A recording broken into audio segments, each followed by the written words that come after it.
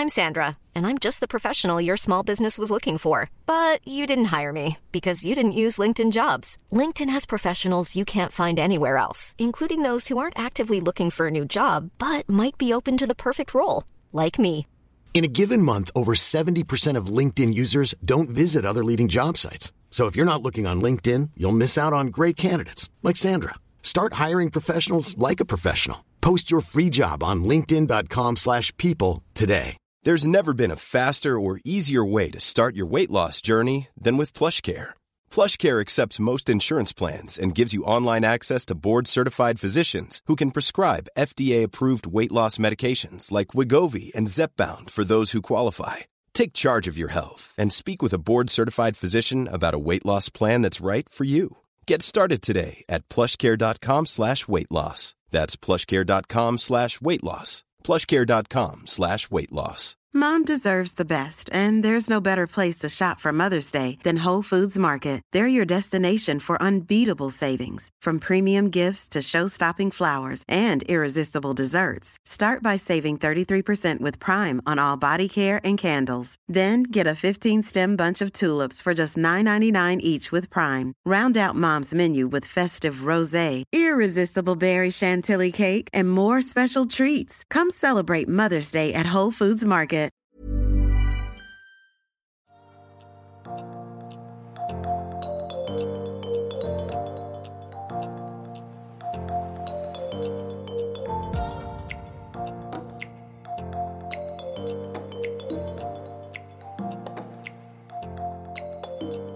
Hey listeners! If you find value in this podcast and would like to support this project, please consider signing up on Patreon, where you can support the show on a monthly basis in exchange for some extra content and behind-the-scenes updates. Just check out the link in the description or go to patreon.com/Liveaboard Sailing Podcast. I'd love to see you there. And now, on with the show. Here's what's coming up next on the Liveaboard Sailing Podcast. Planning is very important for your blue water trip, and it isn't just the one passage you're going to do in the rally that you're planning for. You're planning for your blue water cruising life. So plug into that knowledge, listen to other people, listen to the seminars, take advantage of the knowledge that's out there, the experts that are there to talk to you, and don't be afraid to delay your trip by a year when you realise that your jobs list is not getting any shorter. Welcome to the podcast. I am your host, Annika. On the Liveaboard Sailing Podcast, I chat with awesome people who live, work, and travel on their sailboats. My guests share inspiring stories and real-life advice about the lifestyle so that you and I can be better prepared for our sailing adventures. Today I'm chatting with Jeremy Wyatt from World Cruising Club, and we dive into all things blue water cruising and how to prepare for ocean crossings. World Cruising Club is the organization that manages events like the Atlantic Rally for Cruisers or the Caribbean 1500, which many of you have probably heard of. I asked Jeremy about these events and how does World Cruising Club help sailors who participate in these events, and we talk a lot about how to move forward when you have a dream of crossing an ocean. And Jeremy also mentions their upcoming Cockpit Conversations online event series, which take place now in mid-June from June 14th to the 17th. I've put the link into these events in the description. The events are totally free to attend and the topics sound fantastic. I am especially interested in the one about how to choose the right boat, so I will most definitely be attending. Now here we go with Jeremy Wyatt. So Jeremy, tell me, what exactly is the World Cruising Club and what exactly is a rally? World Cruising Club is a business, and our business is organising long-distance transocean sailing events. It all began back in 1986 when a gentleman called Jimmy Cornell, whom some of your listeners may well have heard of, was working as a freelance sailing journalist, and he was commissioned by Yachting World magazine to write a report on boats crossing the Atlantic. And he went out to Las Palmas in the Canary Islands and interviewed lots of people who were getting ready to make the jump across the pond. And he picked up on a sense of anxiety and concern within the group about making this big trip across the Atlantic. So he came up with the idea at the time of why don't we organise a race for these cruising boats to cross the Atlantic together in a group. So that was the journal of the idea, and the very first event was called the Atlantic Race for Cruisers, and that happened in November, December of 1986. It was very successful. They had over 200 boats registered for the first event. And Jimmy thought, well, I've got something good here. It's obviously popular. People want to do it. They like the idea of sailing in company. They like the security that it brings of being in a group. So it was re-envisaged as the Atlantic Rally for Cruisers. And that's where the name has stuck from then, from the second edition, which was in 1987 onwards. You might then say, well, why the name change? Basically because to a sailor, a race is a specific event. You can't use your engine. It's more competitive. There are racing rules for sailing that you operate under. Whereas in cruising rally, you don't have any of that. It's much more relaxed. It's much more fun. It's about getting there safely, but we have an element of competition as well. So there's a fun competition within the rally that allows boats to have results as you would do in a sailing race. The big difference is because we're a cruising event, you can use your engine, whereas in a normal sailing race you can't. So that's fundamentally why it's a rally, not a race. And beyond that, it's kind of whatever people want to make of it, really. We've got, from one end of the spectrum, we've got people who are, shall we say, hugely competitive and are desperate to win at all costs.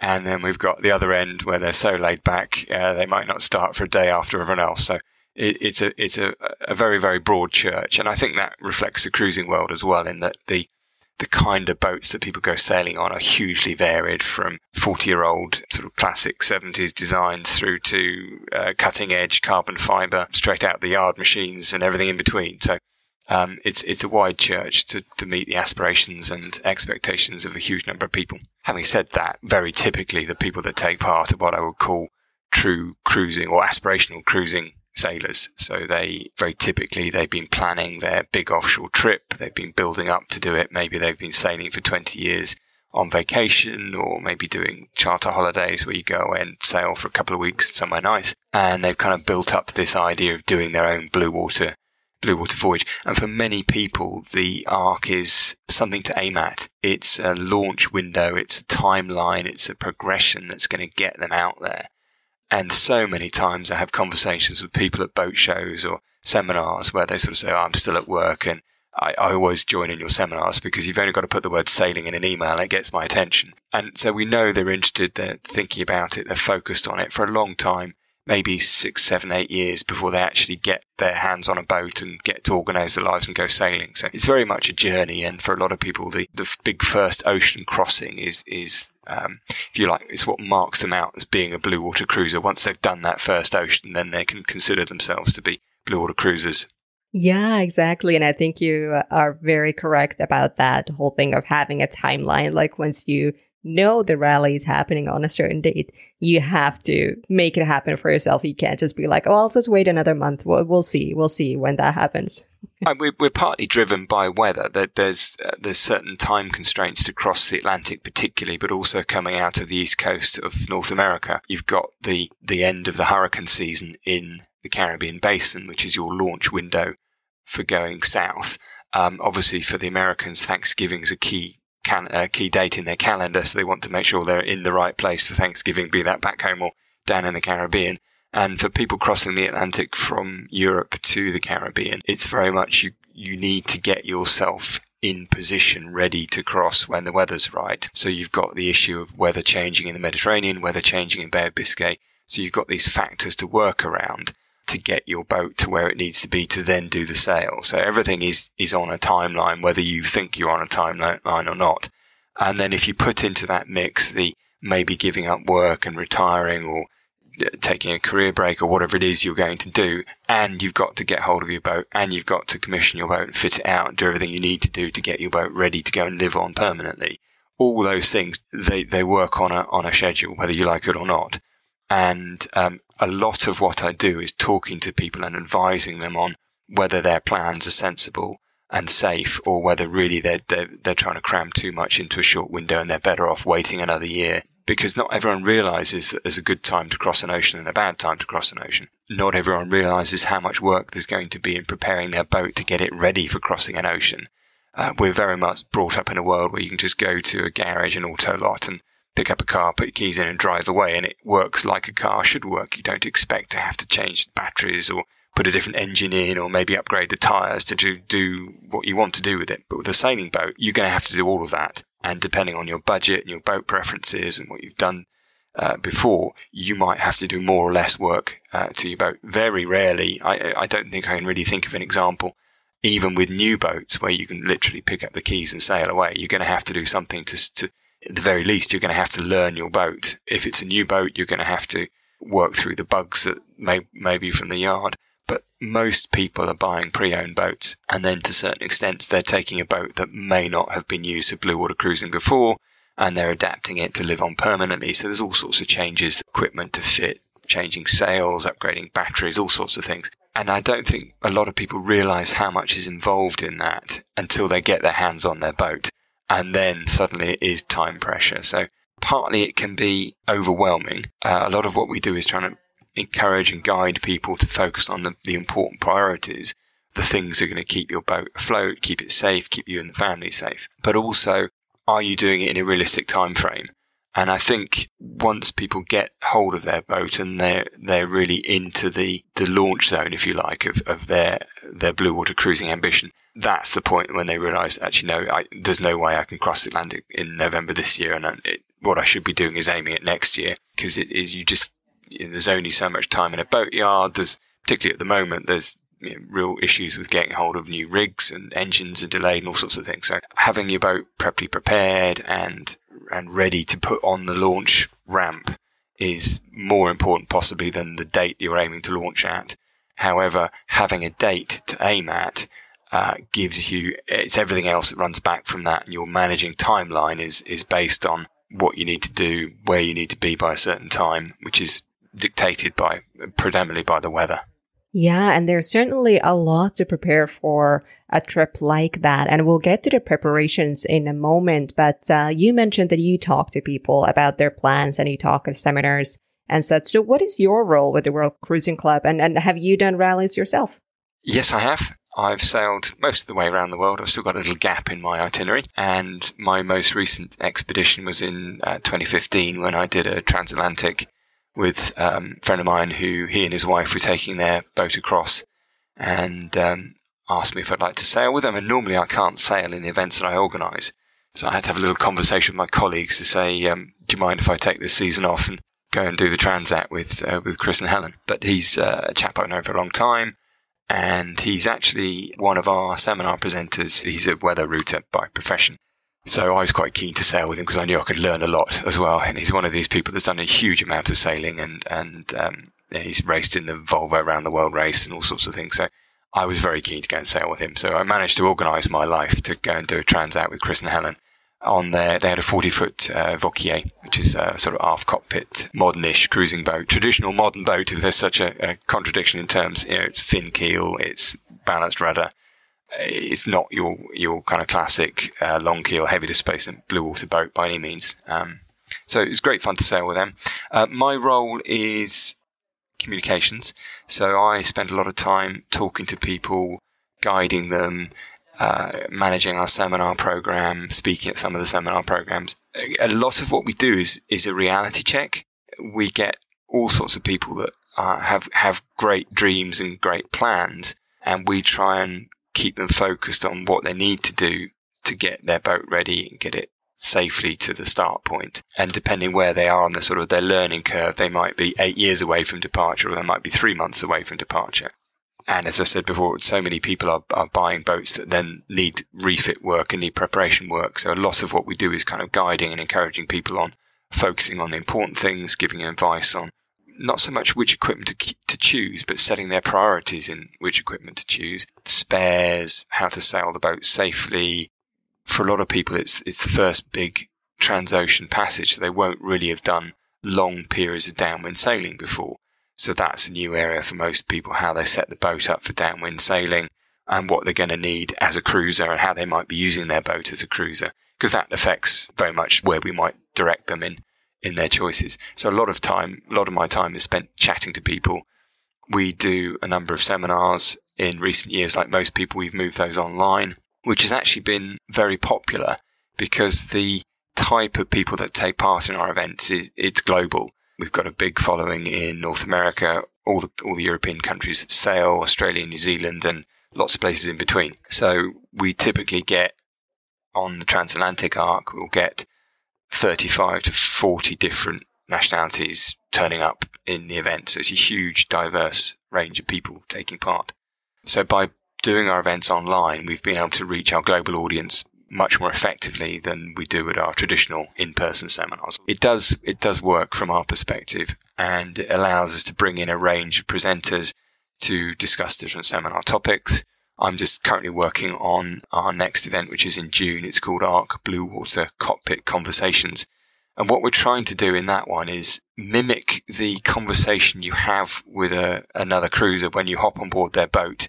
In a marina, maybe you step on board and you sit in the cockpit and you talk about sailing, maybe have a look around their boat. We're trying to replicate that in a virtual world. So we've got me and my boat, little virtual tours. We've got some club nights where we're bringing people together to chat in our virtual cockpit. And it's a lot of fun. We put a sort of fake cockpit background up and people pretend they're sitting in their boats, even if they're sitting in the office. But it helps set the vibe for the tone of the conversation. And again, what we're trying to do is reach out to the dreamers and say, your dream is achievable, and let's help and guide you to make the right decision. Cockpit Conversations particularly is aimed at people that probably haven't got a boat yet and are beginning to think around the topic of, is it achievable? Can I do it? How do I need to organise my life to do it? What sort of boat do I need to get?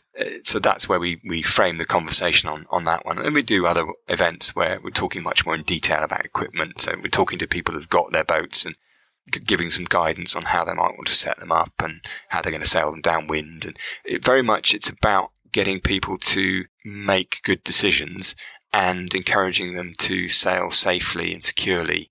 Yeah, and you mentioned that you try to reach the dreamers with this cockpit conversation webinar that you have coming up. So is that basically then anyone can sign up? Obviously, you don't have to be already registered if you're just kind of still in the dreaming phase. Anyone can sign up. The more the better, really. And it is aimed at the dreamers, and it's for some people it's a reality check. For others, it's I describe it a bit like a sort of revivalist church meeting.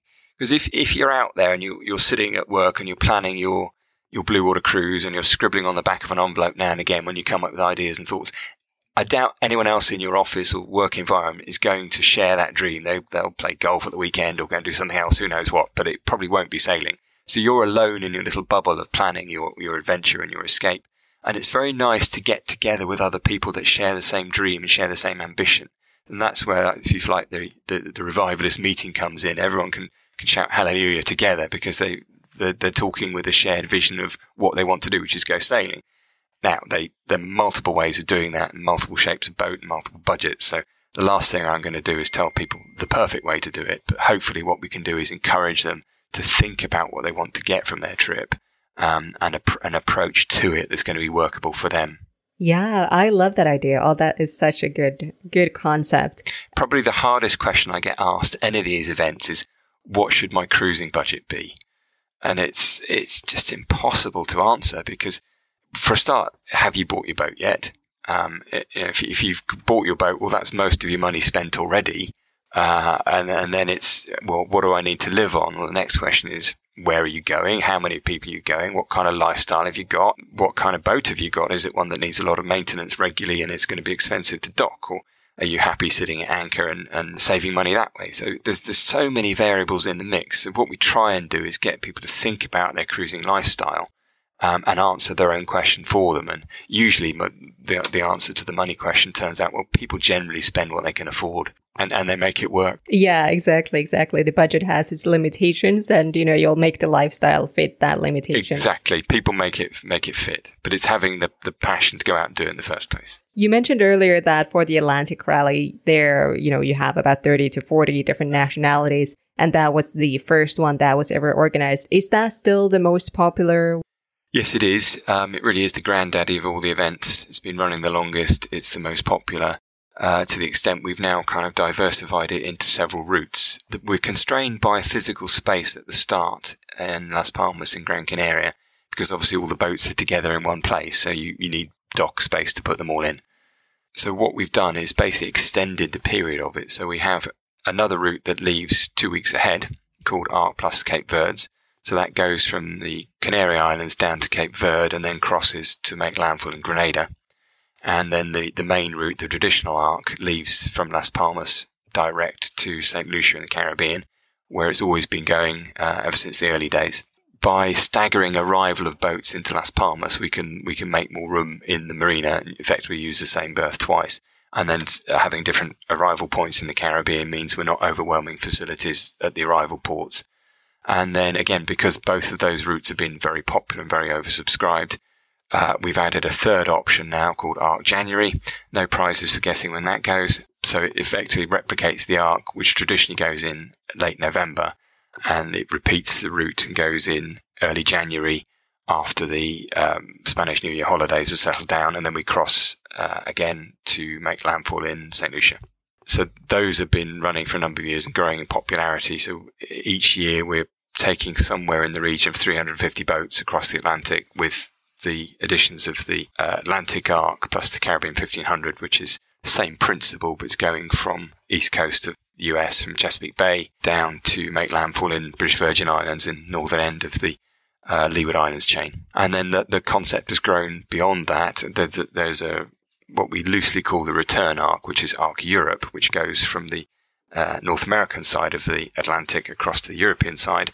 So it's only a return if you're leaving from the Caribbean and you're coming back to Europe. But if you're in North America, it's not a return. It's your launch pad to go towards the Mediterranean or Europe. And that goes in May, June, crossing into make landfall in southern Portugal. And then we also have a round the world trip, which again has grown in popularity.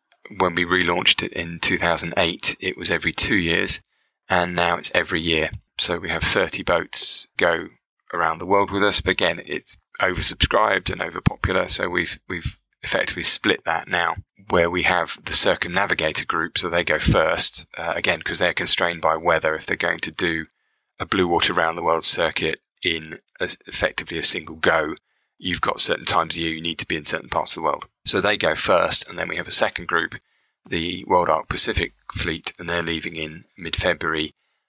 So they have an extended period just cruising the Pacific. And these are for boats that are aiming to spend several seasons out there. So they finish in Fiji or Australia and they don't go on across the Indian Ocean. So yes, lots of people want to go sailing. Lots of people like the idea of going sailing in rallies. They like the comfort and security of sailing with other boats. They like the fact that we bring our knowledge and experience to the table for them to benefit from, be that advising them on safety equipment to have, or crew training, or tips on setting your boat up or spares to carry. All these things go into the mix. And then you add into that the fact that when you've got a group of like-minded sailors together, there's normally a party or two along the way. So it's very sociable. Yeah, it certainly sounds like there are a lot of benefits for someone who's maybe, doing a bigger crossing for the first time. And, like you mentioned, that in theory, anybody can participate. But in practice, though, what do you require? Obviously, you can't just walk up and say, I want to join a rally. Like, what do you require in terms of like crew experience or the boat size or that kind of thing? Exactly. It varies on route to route. And I do occasionally have to talk down some people whose ambitions are perhaps bigger than their skills, because we want people to do things that are safe. Having said that, everyone's got to stretch themselves from time to time, but you can do it in a safe environment. So we limit it by boat size. It depends on the route you're doing. If you're coming out from North America, coming to Europe or to the Caribbean, the minimum boat size is 35 feet. If you're coming from Europe to the Caribbean, the minimum boat size is 27 feet. Having said that, we very rarely get boats of that size anymore.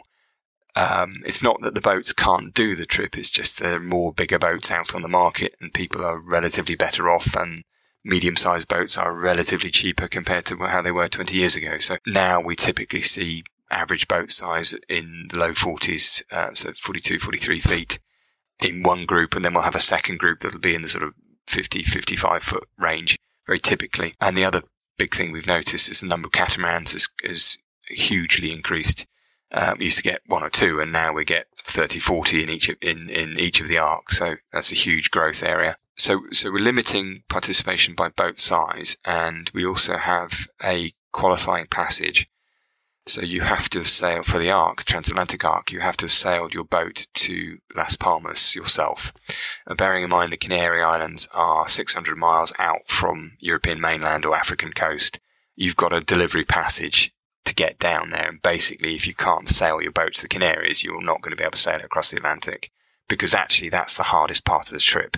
You've got a lot more weather challenges, you've got a lot more navigation hazards, you've got a lot more tides and current, which you don't actually have transatlantic. So the filter is you have to get to the Canaries. For the North American events, it's a passage of 250 nautical miles non-stop. And again, what we found, particularly as boats that have been based maybe on the East Coast or around Chesapeake or Florida, they've done lots of sailing, but it's generally been day sailing or the odd overnight passage, because it's actually quite hard on that coast to go anywhere with any distance until you go south to the Caribbean. So encouraging people maybe to do a sail up to New England and it may be coastal sailing, but it is non-stop overnight sailing. So they're used to 2 or 3 days of watch keeping, of the coping with fatigue, of coping with the navigation, coping with the weather changes, and it kind of sets them up for, if they can cope with 3 days of that kind of sailing, they can cope with an 8 to 10 day passage. It's basically the filter. And then we also do require them to have insurance, third-party liability insurance, which is another filter in that the insurance companies are looking with a different set of eyes at the risk. But yes, we do occasionally have to have a serious conversation with someone and say, really, you're not up to this trip. And usually they know, but by the time they've done their passage and scared themselves witless getting to the start port, they know they're not ready. It doesn't take much push to encourage them to wait a year and do some more practice and come back again. This Mother's Day, celebrate the extraordinary women in your life with a heartfelt gift from Blue Nile. Whether it's for your mom, a mother figure, or yourself as a mom, find that perfect piece to express your love and appreciation. Explore Blue Nile's exquisite pearls and mesmerizing gemstones that she's sure to love. Enjoy fast shipping options like guaranteed free shipping and returns. Make this Mother's Day unforgettable with a piece from Blue Nile. Right now, get up to 50% off at BlueNile.com. That's BlueNile.com. There's never been a faster or easier way to start your weight loss journey than with PlushCare. PlushCare accepts most insurance plans and gives you online access to board-certified physicians who can prescribe FDA-approved weight loss medications like Wegovy and Zepbound for those who qualify. Take charge of your health and speak with a board-certified physician about a weight loss plan that's right for you. Get started today at plushcare.com/weight-loss. That's plushcare.com/weight-loss. plushcare.com/weight-loss. All right, well, say somebody has done their practice, is ready to go, and say somebody is thinking now, when we are in April, May, thinking about signing up for the November Atlantic Rally. Is that too late? Like, how far in advance do people need to register for some of these more popular ones that you mentioned, like the Caribbean 1500? For the Transatlantic ARC, you need to get on the list as soon as possible. We have a mailing list. We invite people to join and register their interest, and then we launch the event typically in September of the previous year. So for 2023, we'll open registration in September 22, and typically we're full by Christmas. So get in early if you want to be sure of a space. To be sure, get on the mailing list. Please don't leave it until a few months before you go, because I'm afraid you'll be disappointed, especially if you have a larger boat. We can sometimes squeeze in the smaller ones, but if you turn up with a 55, 60-foot catamaran, there's no way we're going to be able to squeeze you in. Yeah, and that is really good to know. So say somebody's signing up, it's almost a year or over a year to their actual event. What happens in that year of preparation? Like, what kind of, say, pre-departure support do you offer, and when does that actually start? Well, it basically starts from as soon as you get involved with the seminar program, which may be several years before you actually sign up for a rally. A lot of the seminars are available to watch again via our members' website, so you can log in and go and revisit particular topics. We repeat the program in the spring every year, and so you may have maybe watched some online, then you can attend a physical one. And then we published the Rally Handbook, which is an event-specific document which tells you how to prepare for your particular route. And a lot of the sections are general information about preparing your boat. So there'll be sections on how to plan your provisioning and how to organise your refrigeration and how to stow the food on board the boat and how to plan your spares and where to put them and doing a stowage plan. All this kind of really practical advice that is there to help you when you're in the countdown to your own trip. And that's where we find people need more support, because that's when the lists get so long, you forget which list you're writing things on and which one you're crossing them off. Particularly if people are still trying to, maybe haven't retired or still haven't finished work at that point and trying to juggle getting down to their boat at a weekend to do jobs on it with doing their day job type thing. It can get a bit stressful. So having some sort of guidance and timelines and checklists does make life easier for them. So that comes out in the spring for the November sailing season. And you mentioned earlier that obviously for many people, these rallies are their sort of first introduction to making ocean passages and ocean crossings. So what kind of support do you offer during the sail? I know there's, you get together a couple of days before the actual start date, but what if, once they set off, what happens then? The pre-departure period is actually quite important, because during that period, we're checking that the boats have got the equipment on board that we require them to have. So it's not just a case of saying, yeah, sure, I've got a life raft. We actually want to look at your life raft and check it's on board the boat and check it's got enough spaces, the number of people you've got on board, check you've got life jackets, check your comms equipment works. So we're doing all of that in the pre-departure period. Plus there's various social events to kind of get people going and briefings about the weather, particularly how the trade winds are looking or how the Gulf Stream crossing is going to be. So that all happens in the pre-start period. Once boats go to sea, primary role really is communicating weather updates to them and the positions of all the other boats. We put a tracking device on board every boat. So we're then retransmitting that information back out to the boats so they can see who's around them. They're also sent a weather forecast every day, a routed forecast for the passage they're on, with 24 hours and 48 hours of what the weather's doing. Plus our weather forecast company also looking out for any events that could be building that we need to notify people where they may need to change their routing. So that's all going on in the background. And then because we require all the boats to have a form of long-range communications, we're communicating with the fleet, sending them out these updates. They can communicate with each other. And so if you like, there's the practical side, which is the weather and the position and dealing with emergencies that crop up. And then there's the social side of it, which is sort of updates from boats and so on. But generally, it's if there's a serious emergency that requires our involvement, or we're required to maybe bring boats closer together so they could help each other. It's very typically what happens, because we can see where all the boats are. We can communicate with all the boats. We know who would be nearest, who's best able to support. It might be something like transferring fuel or spare parts, or we've had all sorts of incidents around that where other boats are able to help you, but they don't know you've got a problem until we come and call them up and say, there's a boat 40 miles away from you that needs help. And that's generally what we're doing during the ocean passages. And then getting ready for the finish, because it's one of the nicest things about doing an ARC rally is the arrival. It sounds silly, but if you've done a passage on your own, you get somewhere and you wash yourself and you go ashore and you check in with customs and you're terribly excited because you've just done 10, 12, 14, 18, 21 day passage and you've maybe crossed your first ocean and it's brilliant, but there's no one to tell. There's no one to share your excitement with. There's just a guy taking your lines on the dock maybe and a bored customs official that really doesn't appreciate what you've done. Whereas if you're doing it with a group of other people that understand what you've done, you get a tremendous welcome when you come in because they've all done exactly the same thing. So I think the welcome's very, very important as well. It makes you feel like you really have done a major trip. It's not just going out for a day sail.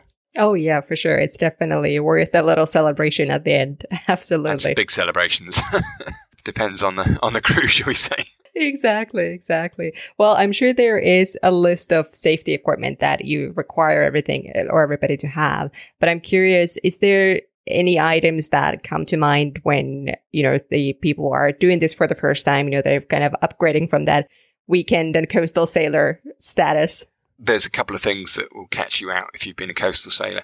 The first thing I would say is the list is not secret. It's on our website. So if you go to any of the rally pages on worldcruising.com, you'll see a menu item on the left-hand side that says safety. If you click that, you can download the list.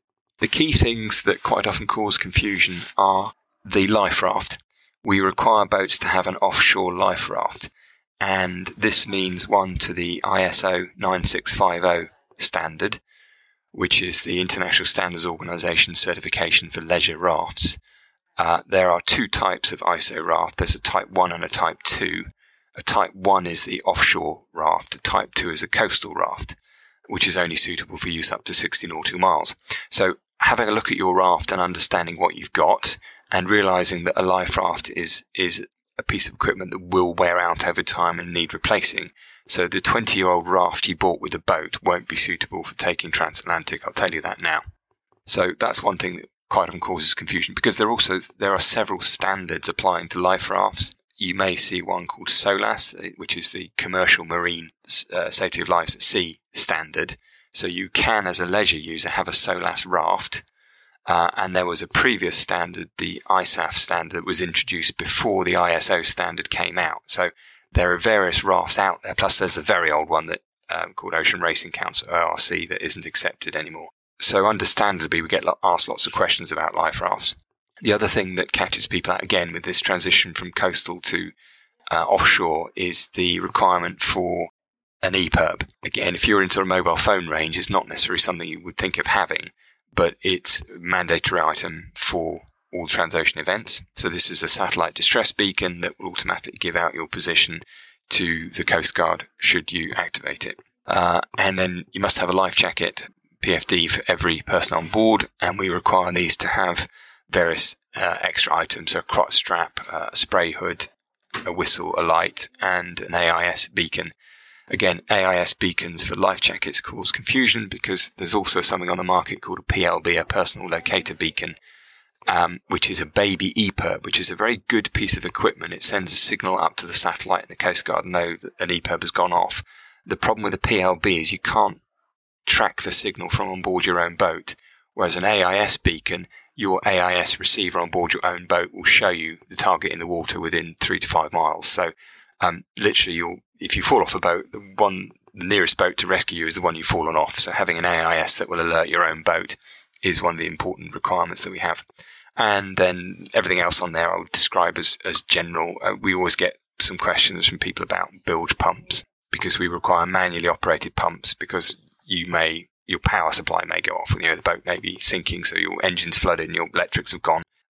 Things like that, where people just they don't understand what the equipment is used for or how it's used. So there's often questions about that. And again, one of the topics we cover in the seminars is explaining the equipment requirements, going through the different things, explaining options. Man overboard equipment is a classic one. There's lots of different bespoke systems for recovering crew back on board boats and marking targets and all sorts of things. And so there's a lot of confusion as to how they actually function and what the purpose is. So talking people through the options, how they work and how they would use them on board the boat is quite an important part of what we do. Yeah, for sure. And I understand, obviously, you keep tabs on all the boats that are out there and who are participating. So you have a bit of a, historical statistics on all the boats that have participated in these rallies. And I'd love to hear your thoughts on this, because obviously there's a lot of talk online, like what is a proper boat to cross an ocean with? And well, what's a proper boat is the one you can afford, probably. There's lots of schools of thoughts about boat types. What I would suggest is it very much depends on where you're going to go.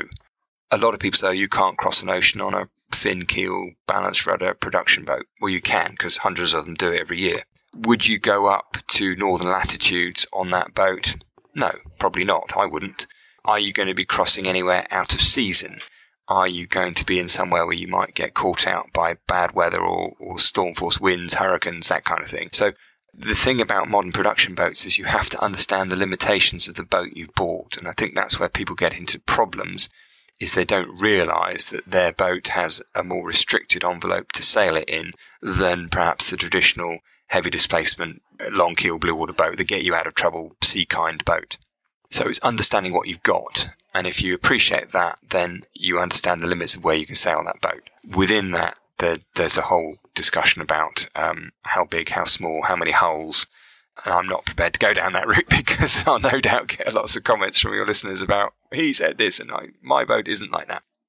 All I would say is when people are looking at boats, especially when they're putting their hard-earned cash into buying a boat, there's a tendency to buy one that's too small, because traditionally, if you're coastal sailing or weekend sailing, it's handy to keep it under a certain size because it fits in the slip at the marina, and you only nip out for a weekend anyway, so why do you need X, Y, Z? When you're living on board a boat permanently, it's surprising how quickly what you think of as a big boat becomes fairly normal. And the other thing, well, two things you're getting. One is waterline length, which gives you safe passage making speed. And the other is internal volume.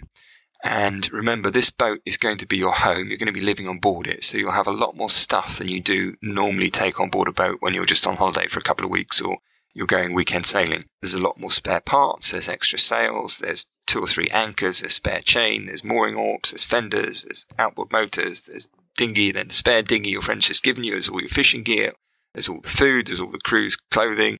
There's a lot of stuff to put on board your boat. And whilst modern boats are very well designed, and they can cram a lot into a small space, when you're living on board a boat, you'll use that space up quite quickly, especially if you're then preparing for a passage and you've got to put extra water on board and maybe you're taking extra fuel and so on. So I would advise people to get as much boat as they can afford in terms of length, because length gives you volume, and volume will pay huge dividends in terms of comfort of living on board the boat. However, there's a caveat to that, and that's don't make your boat heavy. Be very, very careful to understand the design displacement of your boat. So often we see boats that are grossly overladed, and that is a safety risk. You're putting extra strain on the rig. It wasn't designed for it. The rudder bearings weren't designed for it. So be mindful of how heavy your boat is, especially if you have a catamaran, because a heavy catamaran is an unsafe catamaran. So don't overload your boat. Get as much boat length as you can afford, because that's where you get your volume from, and also it gives you passage making speed. After that, you can choose whatever you like. Those are really good practical tips to consider about the boat. But as we wrap up, would you have some tips or advice for anybody who's now starting to think about, like, hey, these rallies sound like a cool thing. Maybe I should start thinking about doing one? Yep, do your research. If you're not a sociable person, you're probably not going to enjoy social sailing with other people. That's rule number one. I do occasionally meet people. I think, why are you here? Because you're not enjoying it. Whatever you do, you're just not the kind of person that does things in a group. Therefore, if you aren't a group person, don't do a group event. But if you are a group person, if you enjoy the company of others, you enjoy the challenges of meeting other people, it can be great fun. Get involved early, because, as I think I've hopefully made the point, planning is very important for your blue water trip.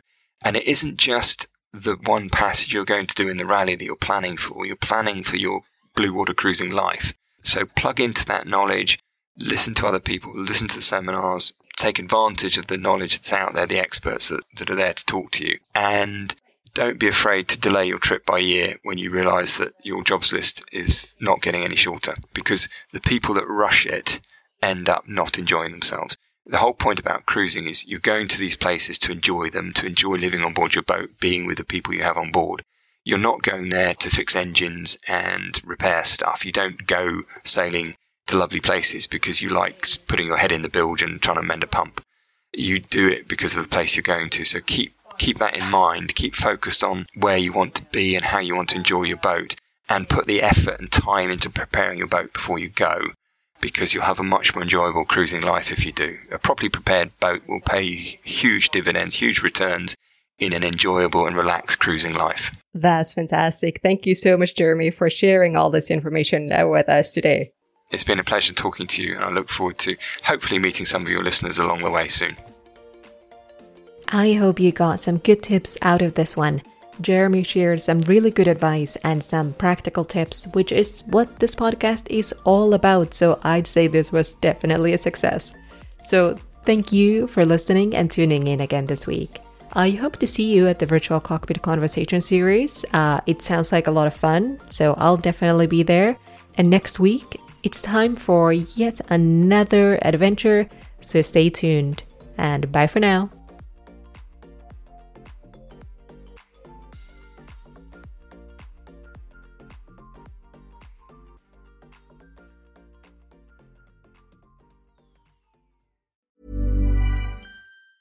Normally, being a little extra can be a bit much, but when it comes to healthcare, it pays to be extra. And United Healthcare makes it easy with Health Protector Guard fixed indemnity insurance plans. Underwritten by Golden Rule Insurance Company, they supplement your primary plan, helping you manage out-of-pocket costs without the usual requirements and restrictions like deductibles and enrollment periods. So when it comes to covering your medical bills, you can feel good about being a little extra. Visit UH1.com to find the Health Protector Guard plan for you. Mom deserves the best, and there's no better place to shop for Mother's Day than Whole Foods Market. They're your destination for unbeatable savings, from premium gifts to show-stopping flowers and irresistible desserts. Start by saving 33% with Prime on all body care and candles. Then get a 15-stem bunch of tulips for just $9.99 each with Prime. Round out Mom's menu with festive rosé, irresistible berry chantilly cake, and more special treats. Come celebrate Mother's Day at Whole Foods Market.